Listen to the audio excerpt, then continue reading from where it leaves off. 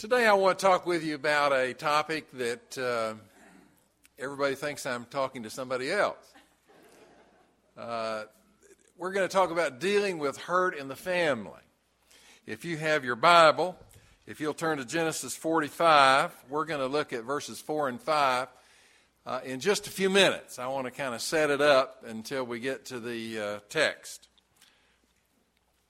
Let me ask you this morning, do you have some painful things going on in your family? Somebody's out of sorts with somebody else. Somebody's mad at somebody else. Somebody hates somebody else. Do you have stuff going on in your family? I had a lot of stuff in my family all through, really, through my whole life. When I was a little kid, I talked all the time. And my brother thought I was a pest, and I evidently just drove him crazy.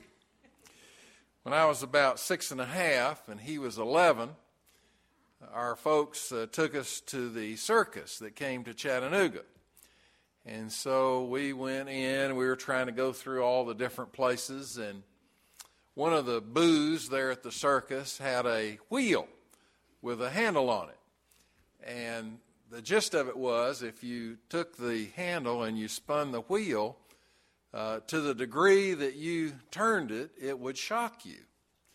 And so, people did it just a little tiny bit, and they got a little bitty shock, and then they would do it a little bit, and they'd get a little shock. And, people thought that was kind of fun, and so people were doing it. And, of course, I couldn't read very well. And my brother said, "I bet you're not strong enough to grab hold of that wheel and turn it real fast for a long time. I bet you can't do that." And so I, wanted to prove that I could do it, of course. So I jumped up there and grabbed that little handle on the wheel, and I just spun it like crazy. And sure enough, in about a minute, it shocked the devil out of me. I'm not sure, but I think I fell on the ground, in fact. It was scary. I got so mad at my brother. I thought that was so mean. I couldn't believe he did that to me. Just as mean as you could possibly be. He had ringworm at one time, and I saw him rubbing his leg where he had ringworm with my towel. I mean, I could just tell you these stories on and on. I mean, it was not good. I served a church in a town where there was a doctor that most everybody in the town knew. And he was, everybody thought, a real nice guy. I don't really know the whole story, but I guess his wife was having an affair with somebody, because she pulled into the driveway one day, and he met her in the driveway with a gun. And he shot her twice and killed her. And the two kids were standing right there and saw the whole thing. And I'm thinking, these kids are marred for life. They saw all that. This guy was a doctor in town, and, everybody thought, good night, can't believe that he did that. Well, a lot of hurt goes on in families. It goes all the way from being a little bit shocking to being a whole lot dead. There's stuff that's going on. There are affairs, there's divorces, there's embezzlement, there's lying, there's jealousy. It's all around us, just all kinds of stuff. One of the most tragic realities of family life in America today is that we impose hurt on each other. This hurt has many different names. Sometimes it is the intense hurt of abuse or rejection. At times it is subtle hurt, where there is neglect and indifference. There is the physical abuse. I remember counseling a lady one time that would come in and she'd have marks all over from where her husband beat her up. And I told her, I said, that's not right. And she would say, well, it's not his fault, it's my fault. And I'd say, no, that's his fault. If he's doing that, that's his fault. And I would argue with her about giving him some of the responsibility for what was going on. And she never wanted to give him any fault. She wanted to take all the fault herself. And I told her on numerous occasions, you need to get out of there. That's ridiculous. Live in a house where your husband's beating you up every week. That's crazy. That was one of my counseling moments that wasn't just according to the book. There is hurt caused by verbal tirades. When most of us were growing up, there weren't a lot of air conditioners, and everybody in the neighborhood had their windows open. And, we had people on our block that would scream and yell at each other, and everybody could hear it. It wasn't any secret. You could hear them. The windows were open. They were screaming at each other. There's hurt also caused by our silence. By whatever name, hurt is often inflicted within the family circle. A quick glance at the Bible reveals that this is no modern-day phenomenon. This has been going on for thousands of years. We've been hurting each other within the family for a long, long time. A clear biblical illustration of this family reality is found in the story of Joseph in the Bible. Joseph was a number of things. He was bright, very, very bright. He was very, very obnoxious. He was gifted. He was his father's favorite son. Everybody knew that. No question about that. He aggravated his brothers so much that they decided peace would only come in their family if they got rid of him. They wanted him out of there. He was driving them all crazy. Wasn't fair what was going on in their family, they thought. So one day there was a group of Bedouins going by. They were on their way to Egypt, and they thought, I bet we could sell him to them. And that's exactly what they did. They sold him to be a slave, and they carried Joseph on down to Egypt. Because of Joseph's strong character, and because the hand of God was upon him, he overcame the family's inflicted hurt on him, and he eventually worked his way up in the structure in Egypt, and he became the prime minister of the whole country. He became second in charge of everything. It's just an incredible story. I'm sure you've read it or heard about it. The most intriguing part of the Joseph story to me is when his brothers came years and years later before him, and he saw them and the dynamics of what all went on. That's just fascinating to me. A famine had come throughout that whole area of the world, and of course Jacob didn't have any food, and his family didn't have any food, so he sent all of his sons down to Egypt to buy some food. They had a lot of food in Egypt. So here come all of Joseph's brothers. When these brothers were brought before Joseph, they didn't recognize him, but he recognized them right away. He knew who each one was. In chapters 42 through 44, we see the unfolding of this family drama as Joseph tested his brother's spirit and examined their behavior. Finally, in Genesis 45, verses 4 and 5, that's our text for this morning. If you have it, let's look at it together. The Bible says, "Then Joseph said to his brothers, 'Please come closer to me.' And they came closer. And he said, 'I am your brother Joseph, who you sold into Egypt. And now do not be grieved or angry with yourselves because you sold me here, for God sent me before you to preserve life.'" And then in conclusion, look over to verse 15. It's just a little ways down. "And Joseph kissed all of his brothers and wept with them. and afterward his brothers talked with him.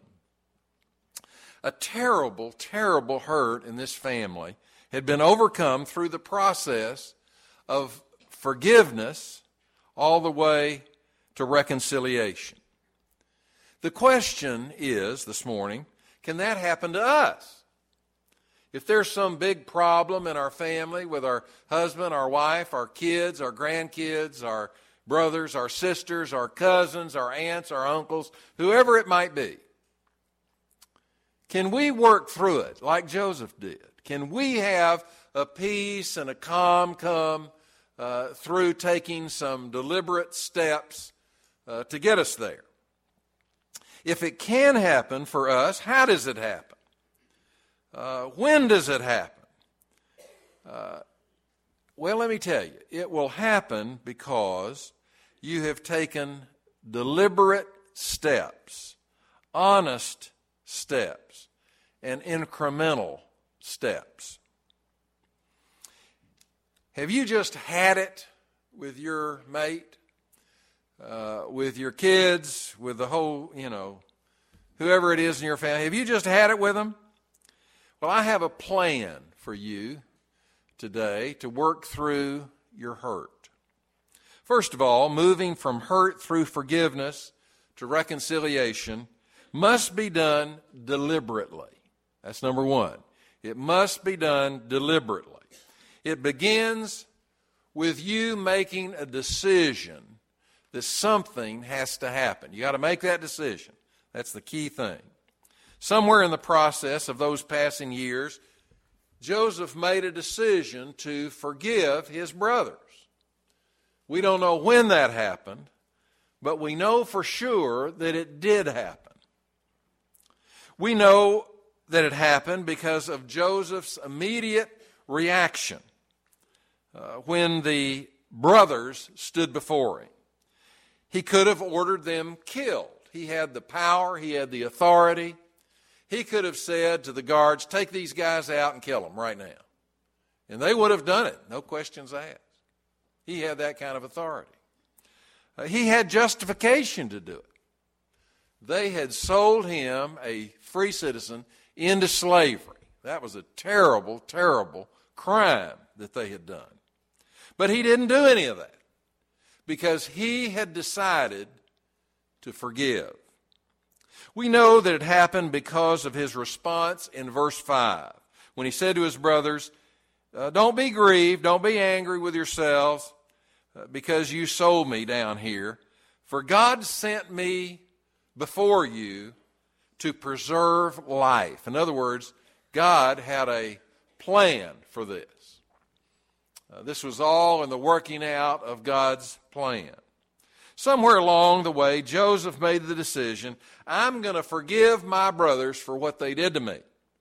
In many cases, forgiveness is never given, and reconciliation never occurs because that initial decision is not made.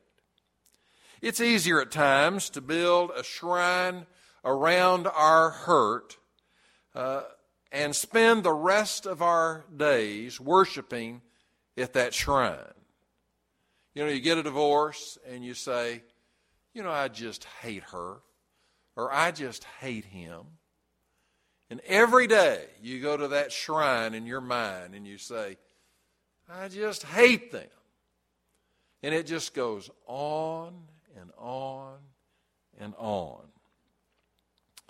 Well, forgiveness and reconciliation are possible only when a decision is made. It must be done deliberately. Second, moving from hurt through forgiveness to reconciliation must be done honestly. That's a big part of it, honestly. Notice in the story that Joseph did not immediately fully forgive. He had forgiven them, but not to the 100% mark. The moment they were brought into his presence, they came in chapter 42. Now there's 42, 43, 44 of these chapters. A lot of things happened in there. He did not fully forgive them until chapter 45. There was no easy, quick forgiveness here, but a forgiveness which came after hours and hours of honest consideration of the actions that called for forgiveness. Honesty does a couple of things in this process. It will in each of our lives. Honesty will lead us to confess that we were contributors to the problem too. Now, a lot of people have a real hard time coming to that point. They think, well, it was 100% their fault. Let me tell you from 51 years of counseling folks, usually it's at least 1% your fault. Maybe 10%, maybe 49% your fault. We need to honestly look at that. Well, it was true of Joseph. Joseph was very arrogant. He was filled with pride. He would tell all of his brothers all the time, I am far superior to any of you. Dad likes me the best. I'm the favorite. He had created the context in which they felt compelled to get rid of him. In a lot of ways, it was his fault. Perhaps one person was at fault when the actual selling him away was administered, but tangled around that initial hurt are a lot of other actions and attitudes and words that played a big part in it. Honesty will lead us to acknowledge our part in the problem. Honesty will also compel us to root out our feelings that are within, and work through those feelings. That is, in part, what Joseph was doing between chapter 42 and chapter 45. Sometimes our problem is not that we are not willing to forgive, but that we are willing to forgive too quickly. Somebody in the family does something really bad to you, and you say, I forgive you. Well, such quick forgiveness does not move us past the hurt. We need to look at it a little bit and deal with it a little bit, honestly, and then come up with a plan how we're going to handle it. It is simply submerged sometime. Our hurt is just put down like a landmine, and then at some future time, there's a great big surprise when this thing just blows up right in our face because we didn't completely work through the process of thinking about it, praying about it, forgiving, and coming to reconciliation. Forgiveness and reconciliation come only through an honest appraisal of the hurt and what must be done to move past the hurt. Third, moving through hurt to forgiveness and reconciliation must be done incrementally. Forgiveness usually moves through 3 steps. Step number 1, we feel the anger. Anger is our natural response to any deep and unfair pain that has been administered to us. It is our instinctive backlash against anyone who wounds us wrongly. It may be passive anger, a grain of malice that robs us of the energy to wish a person well. Or it may be an aggressive anger, a fury that generates bitterness within. We wave our arms and yell and scream and cuss and maybe even come to fisticuffs over it. If you do not feel that anger is a first response, you probably have not honestly dealt with your hurt. If you feel anger as an abiding response, then you have probably not adequately moved beyond your hurt. The key is to learn how to walk the fine line between expressing your anger in such a way that it destroys the other person who hurt you, or on the other side of the line, suppressing your anger in such a way that you destroy yourself. Second, we need to decide to forgive. Forgiveness is always a choice. We have to make that choice. It has to be obvious in our mind that we have made that choice. We can choose to hold on to our hurt, or we can choose to forgive the hurt. It's a choice. And then third, we bring closure. You know, there's a process here. There's steps that we take. After we felt the full scope of our emotions, we must bring the situation, the issue, to some kind of closure. In some instances, closure means that you get back together and you work on it. You tell each other that you love each other. You try to work through it. You try and take the appropriate steps along the way. Not any giant steps, small steps. You work through it. Despite the scar, which still brings pain occasionally, the joy of being together is greater than the sadness of being apart. And you realize that. In other instances, closure means simply letting go. Sometimes the hurt causes such a chasm between you and the other person that it can never come back together again. When you do that, you need to let go rather than bring it up every day for the rest of your life in your mind and worry and fret and stew every day over it for the rest of your life. Let it go. We can release the hurt and move past it. In either case, closure is the final step that we must move past to get rid of the hurt and move to healing. In conclusion, why should we move past the hurt through forgiveness to reconciliation? Why should we do that? There's two main reasons. And I want to present these to you. These are important, very, very important for your life. Number one, because of what it will do for our family. Because families are made up of imperfect people. We will continue to hurt each other. I've had a few people along the way that told me they were perfect. But I didn't believe them. I don't know anybody that's perfect. I'm not perfect. You're not perfect. You know, I know some people who think they are perfect. And, you know, they hurt people. Because we are imperfect, we will continue all of our lives to hurt people. Sometimes it's the person that's the closest one to us, even though superficially things might look pretty good. The only hope we have for a healthy and happy home is for individuals who are secure enough and courageous enough and loving enough to say, I'm sorry. I'm sorry for what I did. I'm sorry for what I said. I'm sorry. Please forgive me. And you have to be able to say, I forgive you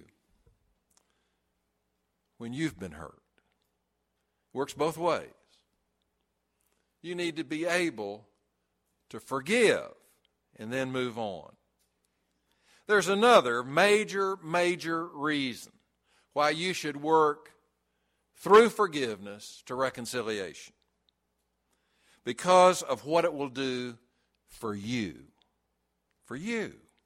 Someone once put it like this: to forgive is to set the prisoner free, only to realize that the prisoner was you. To survive hurt in the family, to move past the hurt to reconciliation, And to set ourselves free from the bondage of hate, we must learn how to forgive. There was a preschool child in the mall that became separated from her mother. And the mother just wasn't paying enough attention to the kid. And they got way away from each other. And the little girl started crying because she didn't know where her mother was.